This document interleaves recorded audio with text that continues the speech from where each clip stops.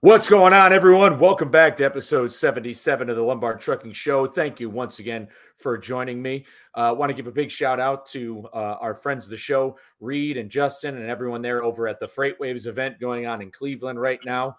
I'm going to try to go live with some of them here sometime by the end of the week. We'll see. I know that they're busy and they've got a whole schedule of events going on out there. But as you can see, if you're watching, not listening, I have with me a very special guest today, a fellow brother of ours there on Freight Twitter.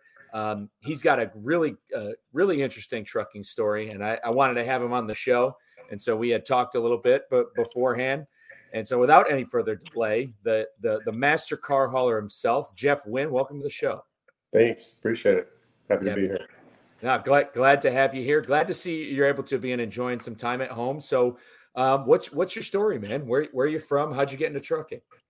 Well, if we're going all the way back, I was raised on a cattle ranch in North Texas for the first 20 years of life, and so I didn't have much to do with trucking or anything. At then, I was on the back of a horse pretty much every day. And after that, went to school. Ended up getting a degree in architecture, and did construction, design, build, that sort of thing for almost 30 years, until the point that it got so convoluted and full of south of the border individuals that just drove prices to the point where you couldn't make a dollar if you wanted to. And so I had a buddy that I had done some build work for them, and he's in the car hauling business, and he said, you need to haul cars. And I've never had a problem driving, but that just seemed so far-fetched and removed from anything I had ever thought about doing.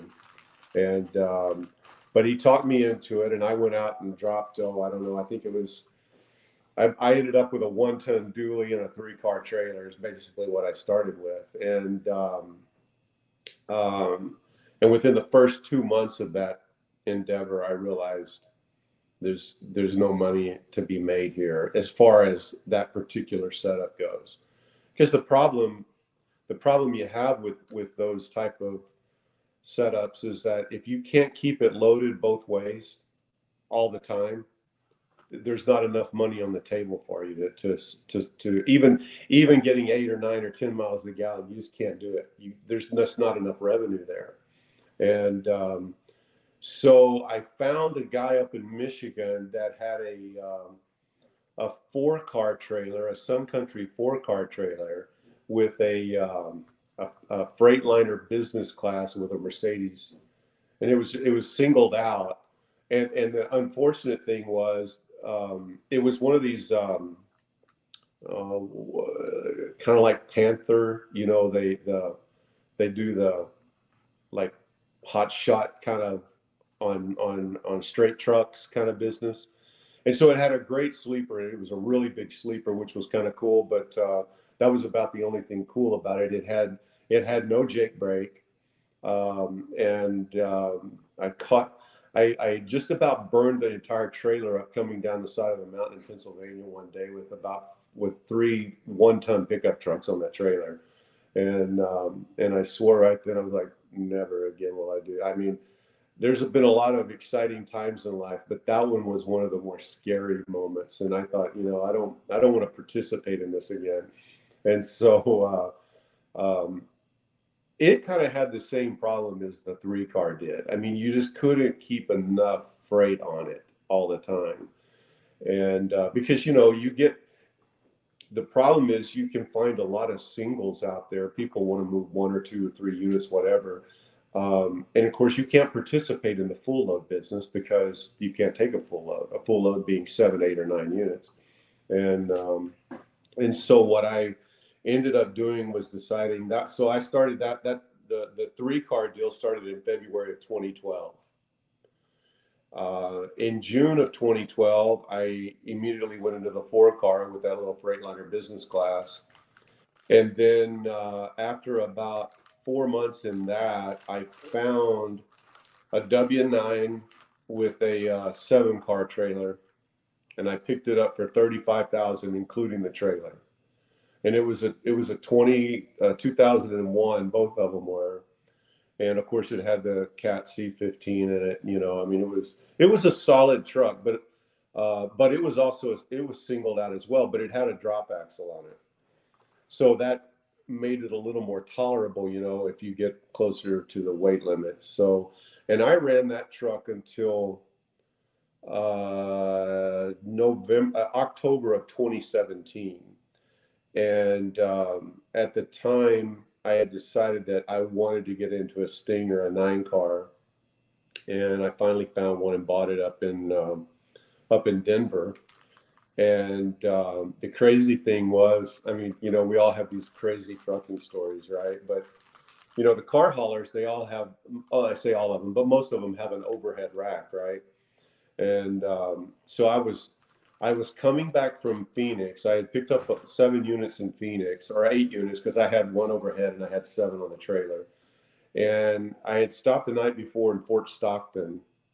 Got up the next morning, 4 o'clock, to head on to Houston. That's where I was headed. And I had gotten about 13 miles outside of Fort Stockton, and on the left front side, I started feeling this kind of vibration shaking. And the next damn thing I knew, I was looking off, and my wheel hub and everything was rolling out across I-10. And I came down right on the bottom of that overhead rack and managed to get the damn thing off the interstate onto the shoulder. And to this day, we never did find that wheel and hub. Never did find it. And so and the crazy part about that, Mike, was that was to be my last. It was going to be my last trip in that truck and trailer, and I ended up dropping $3,500 just to get the hub and wheel and knuckle and everything put back on that truck, just so I could finish that trip out. So what a way to go in that, but you know that, and then in 2017, in November 2017, I got into the 9 car, and really never looked back. I hauled a lot of stuff out of California, a lot of back when the Teslas were being brought out of there, bringing them back east, and out of Fremont and Fremont, Burbank, in that area, and then we were bringing them into Texas, and I did that for a long time, and then I had this guy that I had hauled for. I was, as a subcontractor, I had hauled for another company, but I hauled it to this one individual in Colorado Springs. And one day, 2019, he called me and he said, "Hey, I've got a load in Dallas. Can you bring it up to me?" And so I did, and we picked it up and took it up. And these guys were buying weekly here in Dallas, in the Metroplex area, and then taking them to Colorado Springs. And I've been making that run ever since December of 2019. I haven't done anything but Colorado Springs. And I mean, the best year that I've ever had in trucking was from June of 2020, right in the middle of COVID, all the way till about February of the following year. I mean, we moved over 1,000 units on 3 trucks to Colorado Springs out of Dallas. I mean, it was awesome.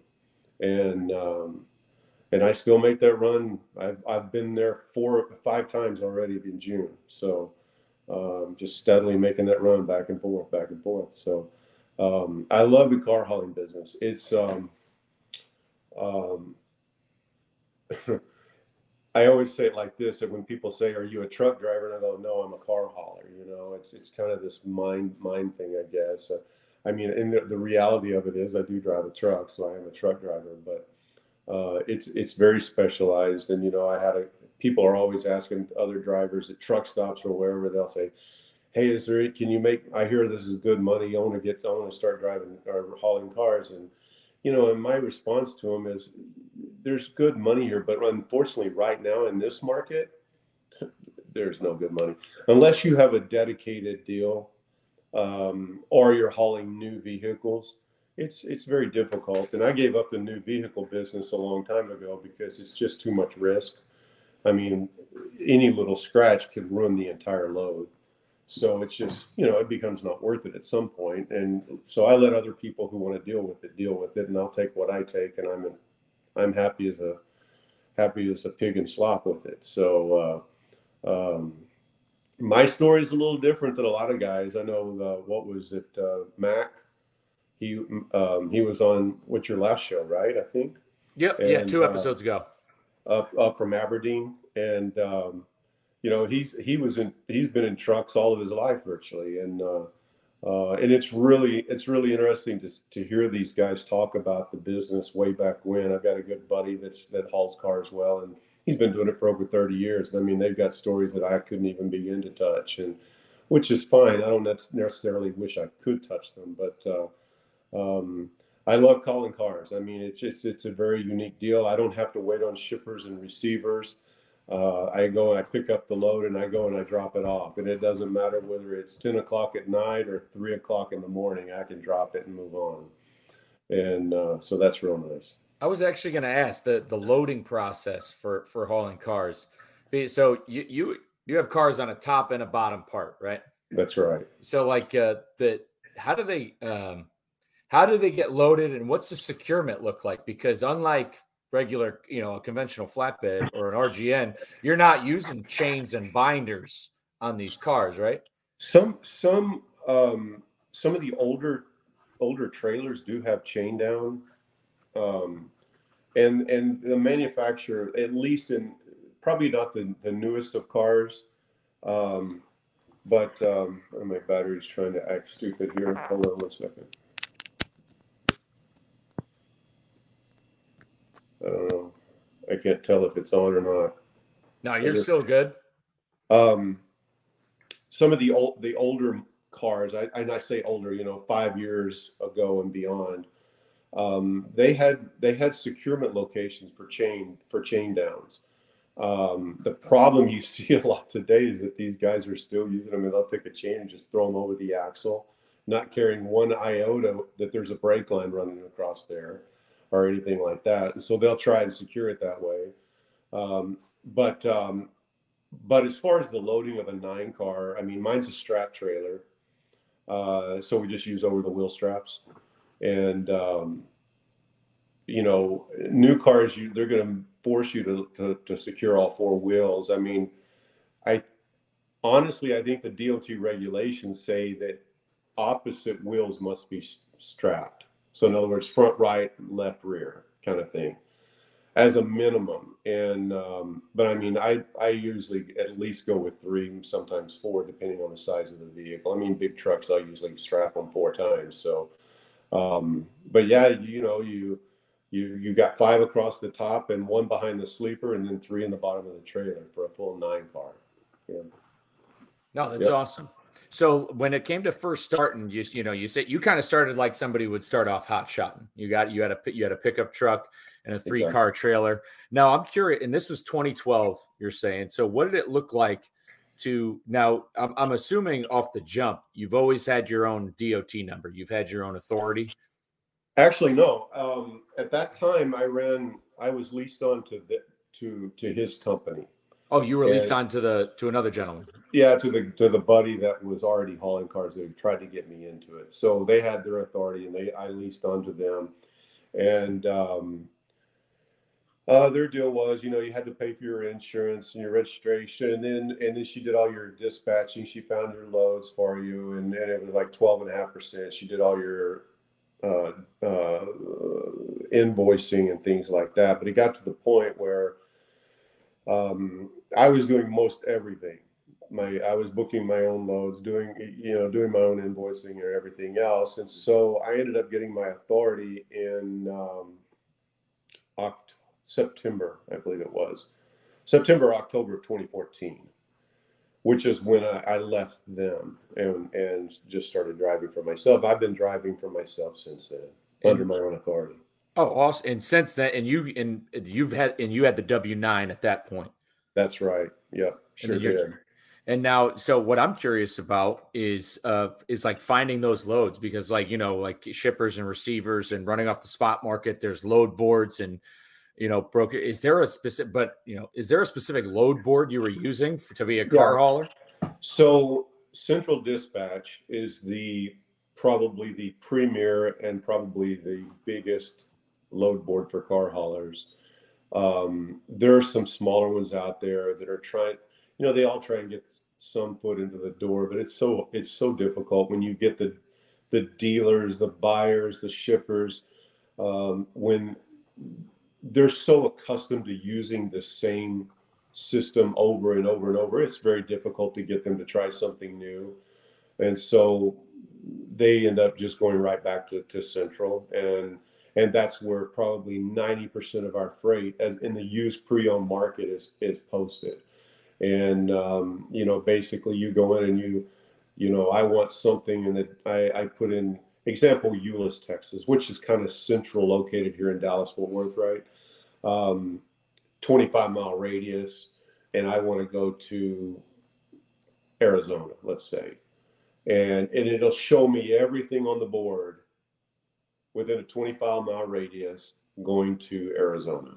And it might be a full loader, it might be 7 or 8 individual units, and they're all going to 7 or 8 different locations. There's also the salvage market.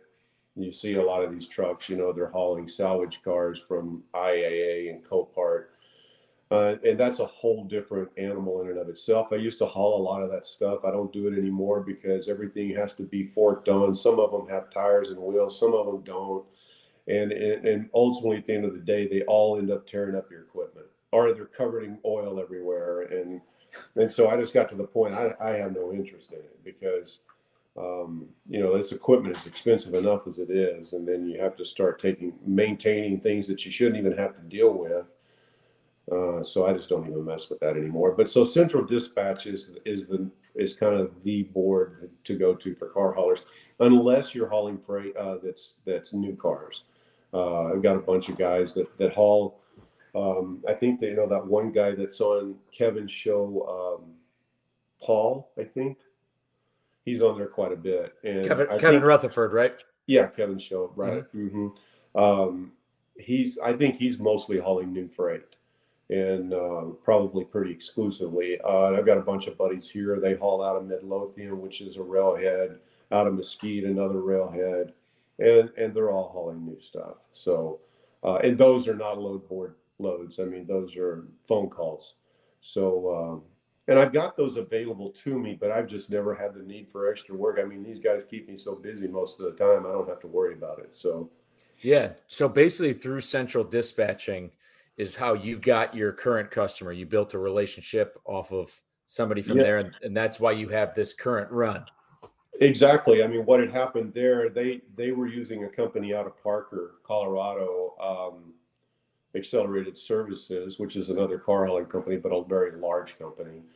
And of course, dealing with them, I mean, you're kind of on their time frame. They've got he bought 8 cars here. Well, they might get to it in 3 days, or it might be a week and a half. It just depends on when they have a truck here and they'll get to it. And so apparently they had a load one day, how that relationship started. They had a load one day they couldn't get to, so they put it on Central. I took it, and the rest was history. So it took me 2 years. Now that was way back in 2018 when I first took my first load for these guys up there. And then we kind of, one here, one there. I mean, it wasn't until December of 2019 that it became pretty much a full-time gig. Oh, that's awesome. That's good to hear. And I think it's good for listeners out there who are always thinking about getting in the business or what it takes. And I think that's, and we've discussed this a lot in the show, how a lot of people have struggled the past few years because they got into this business assuming that, they were going to sustain simply off of the spot market. And that's how it was. And it wasn't about building relationships and getting the job done for customers and going back and doing that over the course of years. So it's good to hear those success stories firsthand of, yep, I hauled a load for a guy, I did the job well, and we kept in touch. And now that's what you do. So what's your schedule like right now? Like, what's a typical month look like for you? How many? Well, so they fly in on Monday from Colorado and from Orlando. One of their partners lives in Orlando, and then the main partner is up there. They both fly in on Monday. We have auctions Tuesday, Wednesday, Thursday, and Friday if they need to. And in Dallas, Fort Worth, the reason this market here is so plentiful is the number of auctions we have here. It's probably one of the, if not the number one car auction market in the country. Simply, we just have so many. And I think every week there's a total of about 7 or 8 auctions in the Dallas metro area. And so they come in on Monday, they start buying. They may have it, they may be buying for a customer in League City down south of Houston, Toyota dealer there, or they may just be buying for their own, or they may be buying for another store in Colorado Springs because they broker things as well. So a lot of things they'll buy for their own inventory and then sell them locally in Colorado. But once they get a load bought, basically what happens is I have access to all their accounts with the auctions. So as they're buying, I can go in, I can see exactly what they bought, where it is, et cetera, and then I build my log sheet from there, and then figure out the proper load that I'm going to carry, because it might be 2 loads, or it might be 15 vehicles, or it might be 8 vehicles, or whatever it is.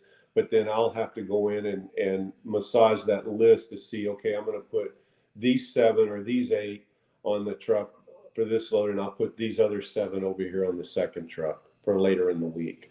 And so as soon as I can start loading, like today, they've already got 5. We need 2 more because he bought a big truck. So I'm going to end up with 7 on the next load going up there.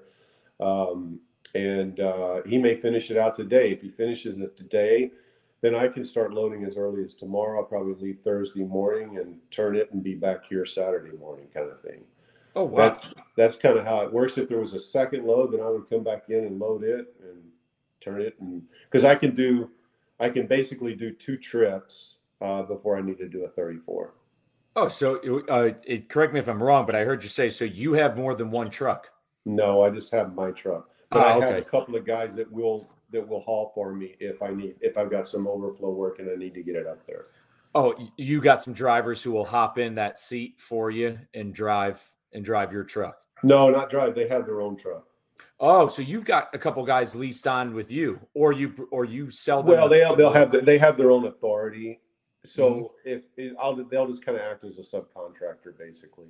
Oh, no, this, I had no idea about this. This is actually pretty cool. So just in case you have some extra, you'll subcontract it out to other carriers, other car haulers. Exactly. Yep. No, yeah, this is a whole different beast compared to just like hauling regular dry van and freight. And I always figured it was, because now when you're taking those cars, are all those cars going to the same destination? Or are you dropping them off? No, to different dealers. One stop drop. I mean, yeah, I would say 90% of the time it's to one. I mean, I also haul up there for the BMW store. So if they buy 1 or 2 here, then I'll take it directly to them. But most of the time it's one. And many times it's one stop here and 1 stop there, which, I mean, that's a beautiful thing. And now when you're bringing these trucks, or when you're bringing the automobiles, the units to Colorado, what is the destination? Is it another like auction yard, or is no? It's a make ready location. So basically, they have a garage there and everything. So if the car they bought, maybe it needs a new wheel bearing or this or something, whatever it might, if it has a problem, then what they'll do, they'll take it into the shop right there. They'll fix everything that needs to be fixed, get it cleaned up, basically make it ready for, and it may already be sold. Colorado Springs is the #1 Subaru market in the country. Oh yeah. And so, I mean, most everything that they buy, if they buy it for themselves here, they probably already have it sold already up there. So, and they've got several different dealers that buy their inventory. So, and I'm surprised. I mean, the car market has been so, after COVID and then with the whole chip crisis, I'm sure you heard about that, right? Yeah, the chips were sitting off the coast of California and all the ports. Yeah, so the used car market went through the roof. I mean, it just went through the roof. And now the reality has turned that, used to, you could go to a car dealership, whether it was Chevy or Ford or whomever, And, there was a plethora of, you could just, if you wanted a Silverado 1500 high country, well, there might be 5 or 6 to choose from at that time. Today, that's no longer the case. They have some on the lot, but there may not be exactly what you want, and they're counting on it because they really want you to just order a vehicle now. And so that new car market and the chip problem that we had back during the COVID issue, just the pre-owned became the market. And it still is. I mean, auction prices for pre-owned vehicles are still astronomical. It's amazing. I can't believe how expensive it is still today to buy some of these pre-owned vehicles. But they're selling them, and they're doing crazy deals to do it. I know one of the dealers that we carry for down in Houston, a Toyota dealer. They'll buy a car at the auction here, knowing full well they've already lost money on the sell, because they're buying it for more than wholesale price, or they're buying it for more than retail price, and so what they're having to do, they'll force you have to do your financing here, or you have to do your service work here, or something like that, or you have to have a trade, something that will generate the profit on the other side, because they're not making anything on the car. But they have to have it. You cannot have a car dealership without a pre-owned department. It just doesn't exist. Yeah, no, it would be impossible for these guys to stay in business. I'm curious all the time how some of these dealerships and the people, these places selling cars, I mean, I'm curious what their margins look like too, especially the past few years, given what has happened given what's happened just with inventory in general, with the used car markets. Now, you mentioned something that earlier. You talked about the salvage cars, and you stayed away from that. It reminds me, I used to work at Enterprise Rent-A-Car. We were attached to a body shop, and this body shop owned a car hauling truck, mm-hmm. and this guy would go out for.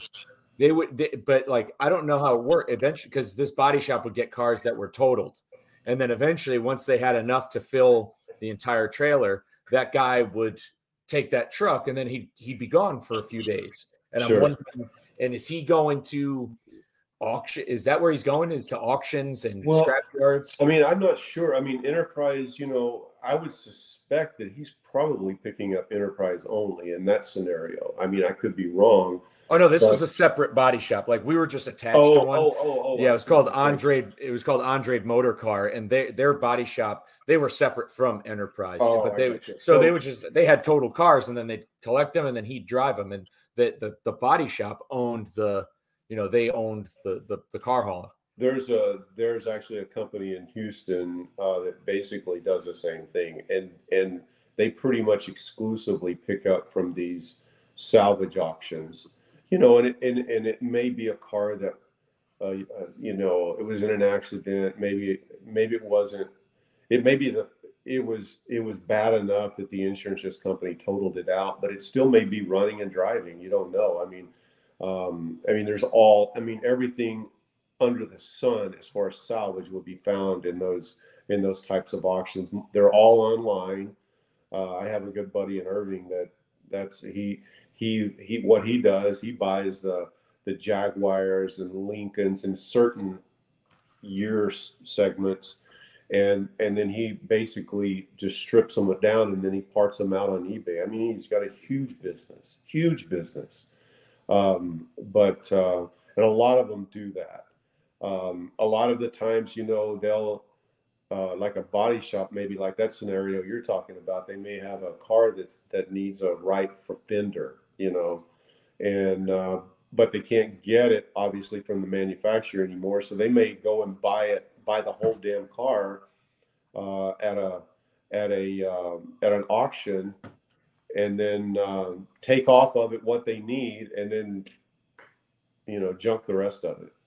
So interesting. I always wondered how they were like making money on that end with it. And then another thing you mentioned, you said that when you first started hauling cars, you were pulling out Oh, I lost you for a moment there. I had a phone call. Sorry. No worries. Yeah, your screen went black for a moment. No worries. I can cut that, or maybe it doesn't matter.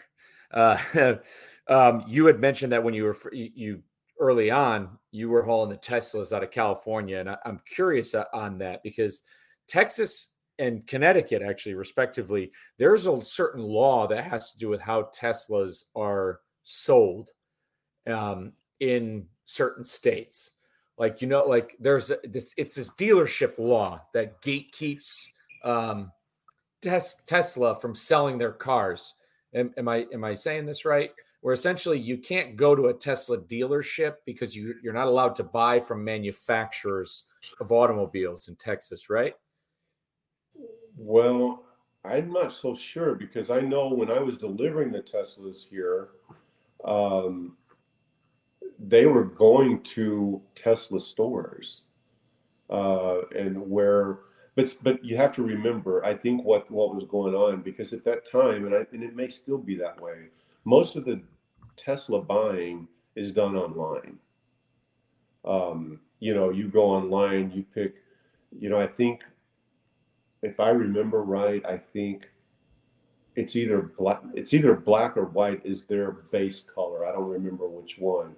And if you want something different than that color, you're going to pay extra for it, and you pay extra for this. It's almost kind of like it's just a menu, and you go online and you pick and choose what options you want, how you want the car, which car do you want? Do you want a Y? Do you want an X? Do you want an S? I mean, whatever it is, and then once it's manufactured, then let's say in Houston, the main Tesla store in Houston is over on the North Freeway around AirTech, and so they all get dropped off there. They get them ready, they they prep them, and then they call you up, hey Mike, your car's here, come down and pick it up. And so I think that's what's going on. I think you are right. I don't know about the law, but I think you are right that there's not quote unquote Tesla dealers because Yeah. I think they're just kind of make ready. I mean, now Elon, he's building those crazy things right up north of you right now and off of 130 now.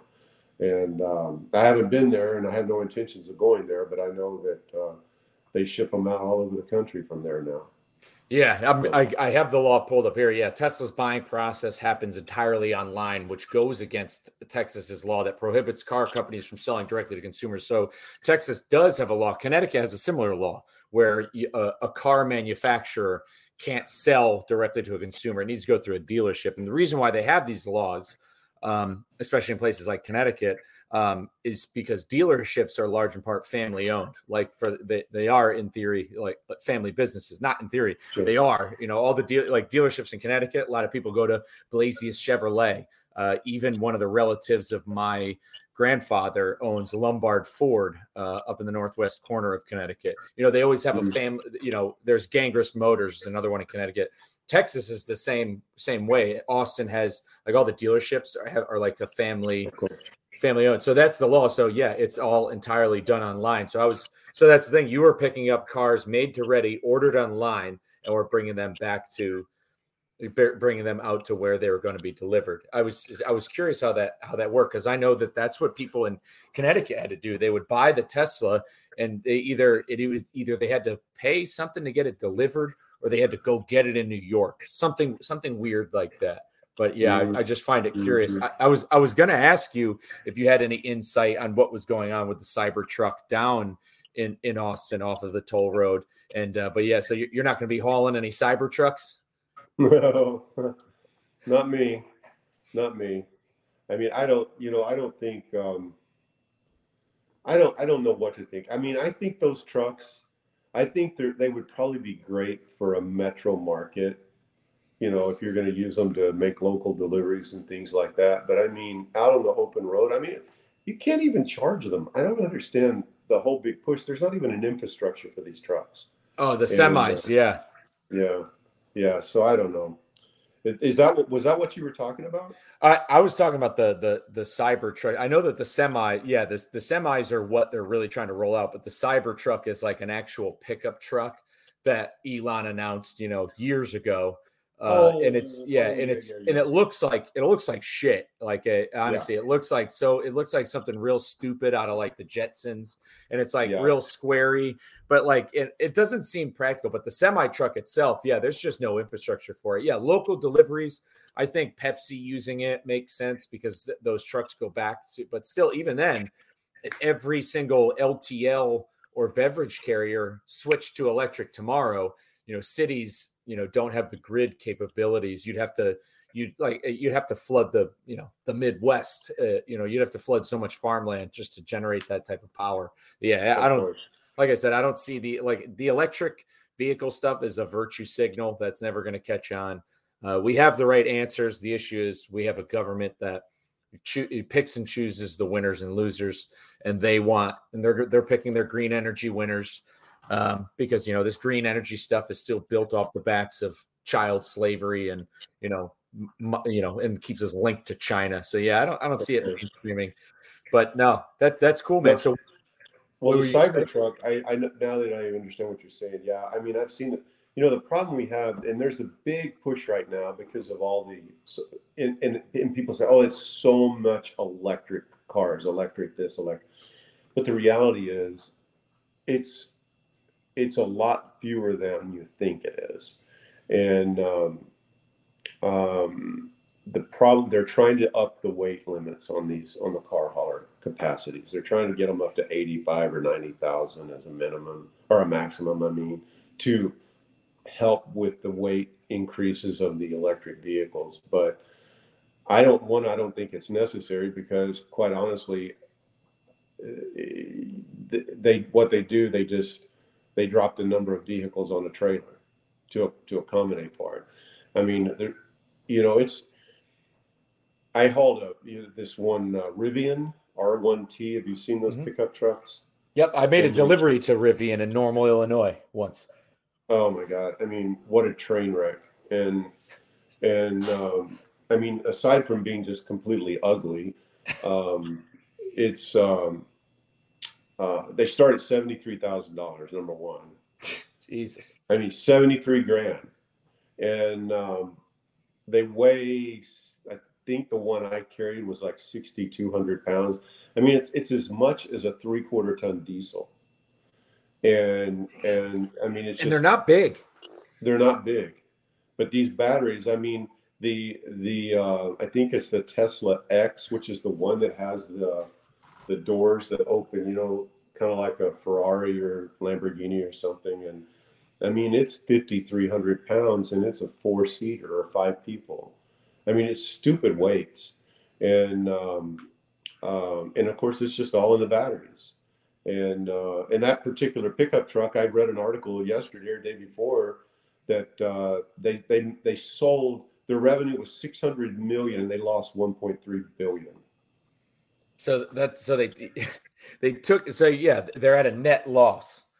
Well, it's so bad right now. Apparently, in front of their factory up in Normal, they've set up a lot to sell those vehicles straight off their lot right now because it's not cost effective to ship them anywhere because nobody's buying them. And I think Elon's going to have the same problem with his space age Odyssey truck. I mean, I just don't see him. I don't know what that market would be. I think, yeah, you're going to probably get one or two people that they're just all into it and they want it, and maybe more than one or two, but still, there's not a. The truck market in the United States is very very dominated. I mean, Ford, Chevy, Dodge. I mean, that's it. I mean, really, and and I don't see farmers and ranchers ever having a use for a cyber truck like that. I just don't see that. So Yeah, how are you going to bring that to market for the common man? And that's where a lot of these electric car companies they stand on this virtue of trying to sell it to the normal consumer. However, the price point isn't for the normal consumer. Like we still have, if you go back up to where I'm from, you go back up to Waterbury, the common probably the most regularly driven car there is like a 2002 Honda Civic, and all the, and you really think you're gonna, these are people who live in a, these are people who are living in a city like Waterbury. What are they going to use this Tesla Cybertruck for? Where's it going to fit? Yeah, and then even down to those people in the Midwest, like what are they going to use a Rivian pickup truck for? What are they going to use that side? What are they going to use? Like these things seem to only be for aesthetics. The idea behind selling an electric vehicle is to cut your main expense towards operating that vehicle, which is your fuel cost or your gasoline. So that's the point of the electric. But at what point? I mean, we're already seeing there's articles coming out, out of California of electric car owners whose utility bills have over tipped the scales of what they were spending in gas. So, and it's just, and the market is, and this is the true market, not the market where billionaires just inject money into a product and force it on people. The true market is it's not sustainable for people to actually do. If the cost is going to tip the scale, then nobody's going to buy it. Yeah. I don't really see a plausible future with this stuff or how it's going to sustain, but it's a real wait and see. That's cool. You've kind of gotten to see the inside of all that stuff. Yeah, I'm not sure. Like I said, that Rivian facility, apparently Rivian's one of the top worst places to go deliver freight too. They're I think my friends over at Freight Caviar were talking about how it's like in the top 10 worst places to go make a delivery, Rivian. So they're already disliked in the transportation industry. But like kind of moving on from that, you have your dedicated lane. Things are going pretty well for you. You got to ride a good wave off of COVID. What's the future looking like? Are you thinking about adding trucks? You got growth on your mind? No, I decided, the car hauling industry, it is not the same as it used to be. I mean, even 10 years ago, 11 years ago when I got in, and it's changed so much. I mean, right now, my biggest pet peeve, and the reason I just simply won't do it, but my biggest pet peeve, I mean, you go to the auctions, you see these guys pull up in their 1-ton pickup trucks and their 3-car, 4-car, 5-car trailers. They get out wearing flip-flops. They don't know what they're doing, how they're doing it. I mean, it's a crapshoot every minute. And I mean, I saw a guy the other day, kid you not. You remember, of course, now most of the Amazons are all those electric delivery van type deals now. But if you remember those are Rivian. Yeah, I know, right?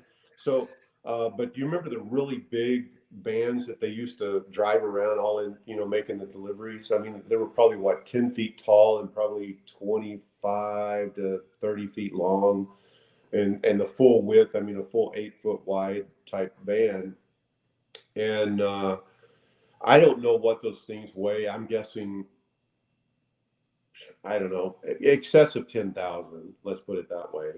And I saw a guy the other day at the auction pulled one onto a 3-car wedge trailer, and hell, he had to be, and he couldn't keep it back to where the height didn't become a problem because, I mean, he was almost past the tandems in order to keep the height down because they're on an angle, a wedge, and so he pulls it up, and I guarantee he had to be pushing 15 feet, and then you have to deal with the top heaviness of that. He's on a ball hitch, on a gooseneck ball hitch, which is dangerous as hell as it is. Yeah, exactly. I mean, how many times have I seen the trailer and truck flipped over around here? I couldn't even begin to tell you.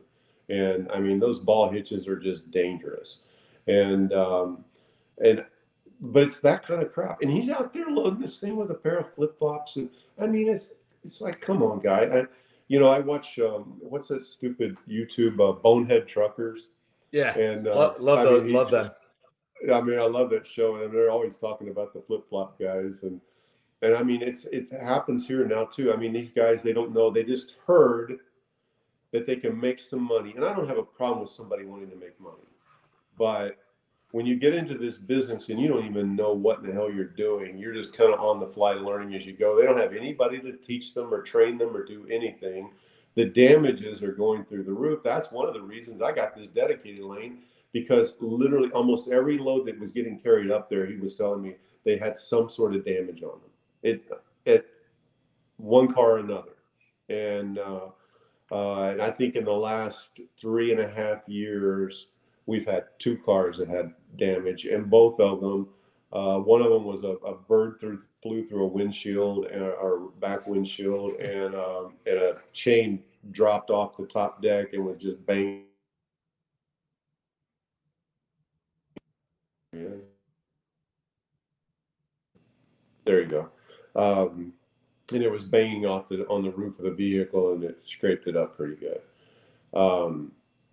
So I'm not saying that, we're God's gift or anything like that, but we take care of what we do, and we get it picked up on time, we deliver it on time, and hopefully damage free. So.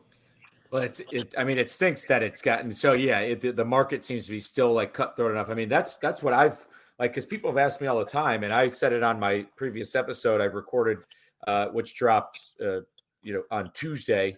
We're recording on Tuesday. I released it today, but I was saying about like how I can add a truck right now. There's a guy down the road. He's selling a truck for $30,000, ready to work.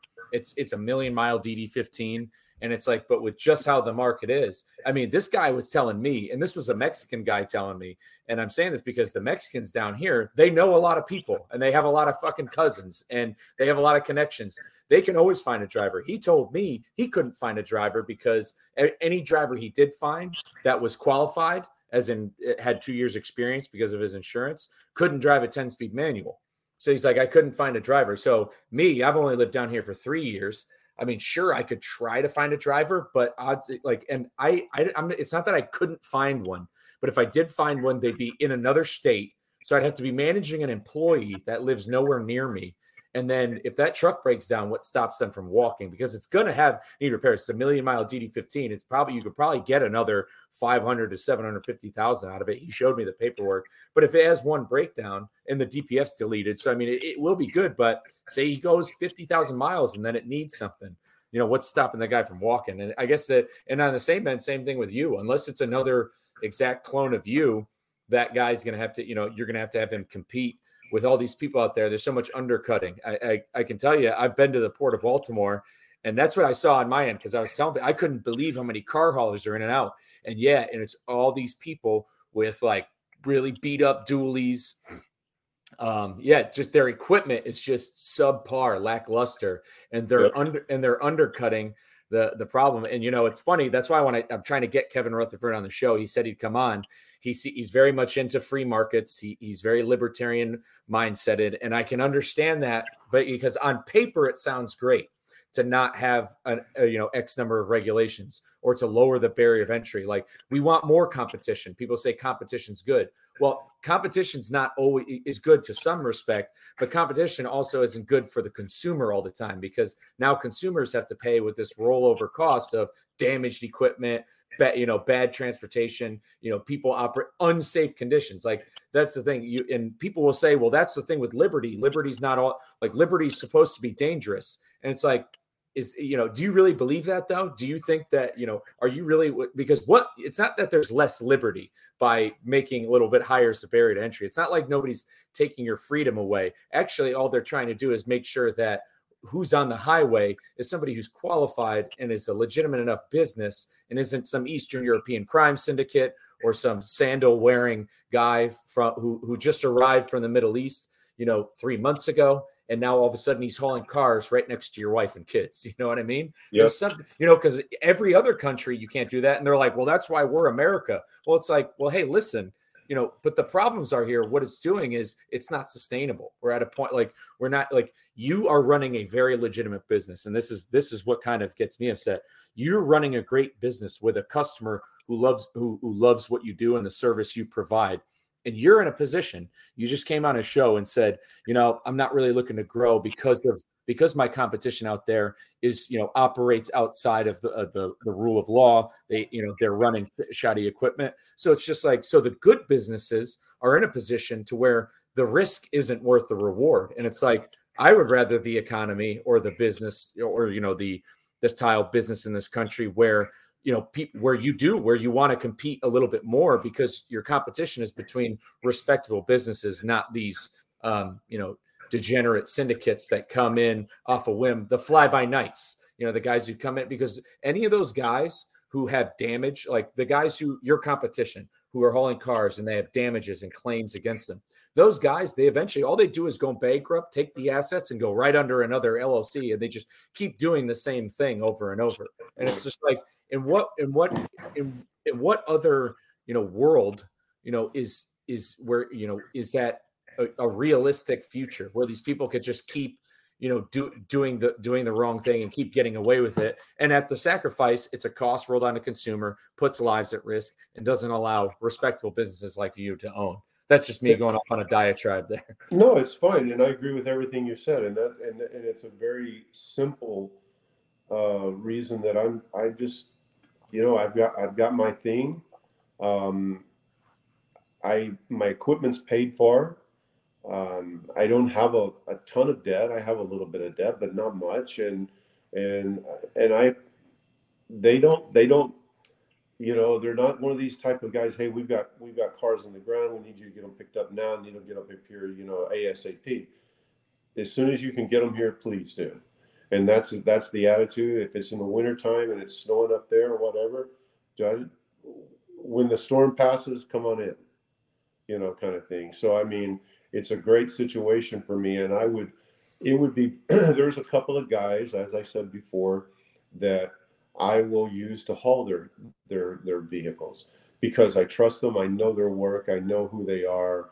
I know how they think and operate, and I can use them. But anybody else, I mean, it's pretty rough, and finding that person. I mean, I'd never get a moment's peace if I had somebody out there running, 9 cars all the time. I'd never sleep because I'd be worried about, what the hell's going to happen, and I don't need that. I don't need that added headache in life. I'm 60 years old. I'm active. I do what I do. I enjoy climbing around those trailers like a monkey, and it fits my life very well. And I just enjoy it, and I get to pay my bills. And some weeks I may only get 1 run up there, but other weeks I may have 2, or I may go to Houston. Last week it was 1 to Houston, 1 up there. And but I still end up 3 or 4 days at the house. Maybe not 4 days, but 3 days, scattered out. So, I mean, it's a pretty easy gig, honestly speaking. No, that's good, man. This is a great story. I'm glad to hear that you set yourself up for that. And what I love the most is, and this is what's great about trucking, is you can, if you care enough, come and go as you please. You had a whole separate career, as an architect working in construction. What was it? General contracting you were in? Yeah, design build. Design, and so you had that whole thing, and then you got right into trucking. I mean, I could only imagine is say not to, this isn't to be insulting or anything, but imagine if you did this, if you started at the same time you went to school for an architect, if you started the trucking thing, like who knows what you could have done. So it's just a good reminder to people that it's never too late to get into something, never too late to start something new, never too late to change your career. And you're living proof of that as long as you have the right mindset, the right people around you, and you want to build the relationships and you want to actually start a business, it's all that possible. And it doesn't matter if you've been doing the same thing for 20 years. If you want to get out of it, get out of it. Don't torture yourself. And then leading it up to today, at this point, hey man, you're in your 60s and you're 60 now. And you don't want that added stress. I couldn't agree with you more because, hey, you want to get every single year you could on this planet. Right. And that stress can reel back some of those years. And this is an industry that will remove some of those years just from adding stress and managing employees. Because unlike being a manager for any other sort of business, these employees you're managing could be 1,500 miles away, in a snowstorm or what have you. So it's dangerous. But man, it's an awesome story. I'm glad you came on. Before we sign off, though, you're on Twitter. Where can the people find you? And if they have any, questions about car hauling, if you have any contact info, whether it be Twitter. Yeah. My Twitter is Ridin, RIDIN, Road, TX, Ridin Road, Texas. All one word? All one word. Yeah. Perfect. So guys, you know where to find him, Mr. Jeff Wynn, Ridin Road, Texas. But other than that, unless you got anything else you want to say out in the interwaves. No, Thanks for having me on. I was taken by surprise when you asked me. I was honored to be here. Thank you. I'm glad I had the time to do it. Yeah, man, I'm glad too. Like I said, I'm trying to get as many real conversations with real people.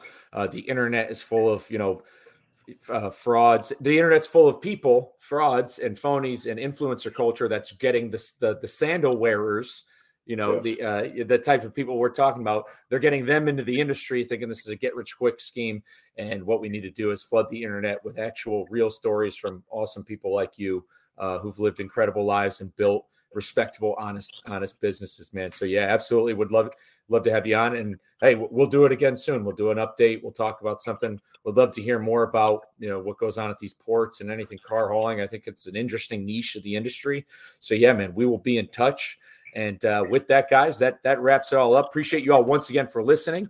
If you could share the show, drop a 5-star review, tell a friend, tell a trucker, have them reach out. I would love to talk with them too and have them on. But with that, guys, I will see you on the next one. Thanks, care. Mark.